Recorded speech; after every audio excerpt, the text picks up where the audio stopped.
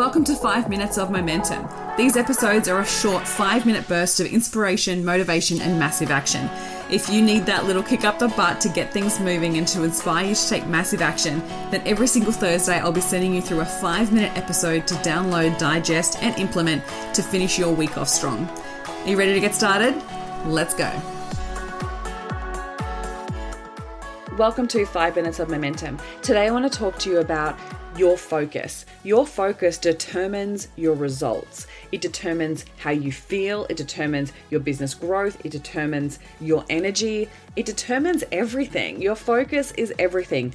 Always, I love that quote of Tony Robbins, where your focus goes, energy flows. So I want to ask you, where is your focus? Day in and day out, what are you focusing on? If your focus is on other people, then guess what is going to happen? You're going to get so caught up in comparison. You're going to end up creating things that aren't original, and you're going to start speaking like them. You're going to start creating similar results to them. So where is your focus when it comes to people? You need to be focused more on you, your clients. If you're focused on your clients, you're more likely to create things that they really need, and they're more likely to want to spend more time with you and spend more money with you if you're focused on your clients rather than on your competition. Where is your focus when it comes to the world? When we get so caught up in what's going on in the world around us, we can get so distracted and get caught up in things that make us feel terrible. Now, I'm not saying don't keep up with what's going on in the world. Yes, absolutely. But be mindful of how much of your focus is going to external things. If our focus is so externally driven, we're going to end up causing ourselves to feel horrible, feel like we are powerless, feel like we can't make certain changes, or get caught up in a lot of scarcity. There is so much scarcity in the world that we can get easily caught up in it. And so we end up focusing on the problem, focusing on where we're not making money, focusing on where we're not gaining clients, and that causes us to spiral out of control. Where is your focus with your business? Is your focus of your business focused on what's not working or what is working? Often what can happen is we go launch something or we put something out into the world and we focus on what didn't work, right? I got an unsubscribe from an email. People unfollowed me on social media. People didn't buy from me. I got rejected. I have only had this many people sign up to my program. But that's amazing. Let's focus on what is good rather than what is not working. If we end up focusing on everything that doesn't work, you're going to create more of those results.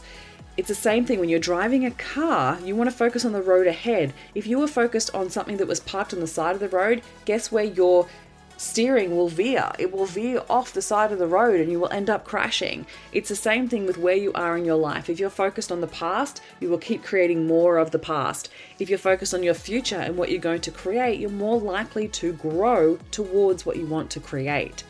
So every element of your life is redetermining where your focus goes. So where are you focusing your attention?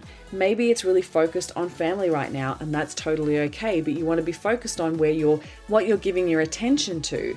So if your focus needs to be on your family right now, that's totally okay. Just don't be hard on yourself. Don't judge yourself for that, and recognize that then certain results are going to dip in your business.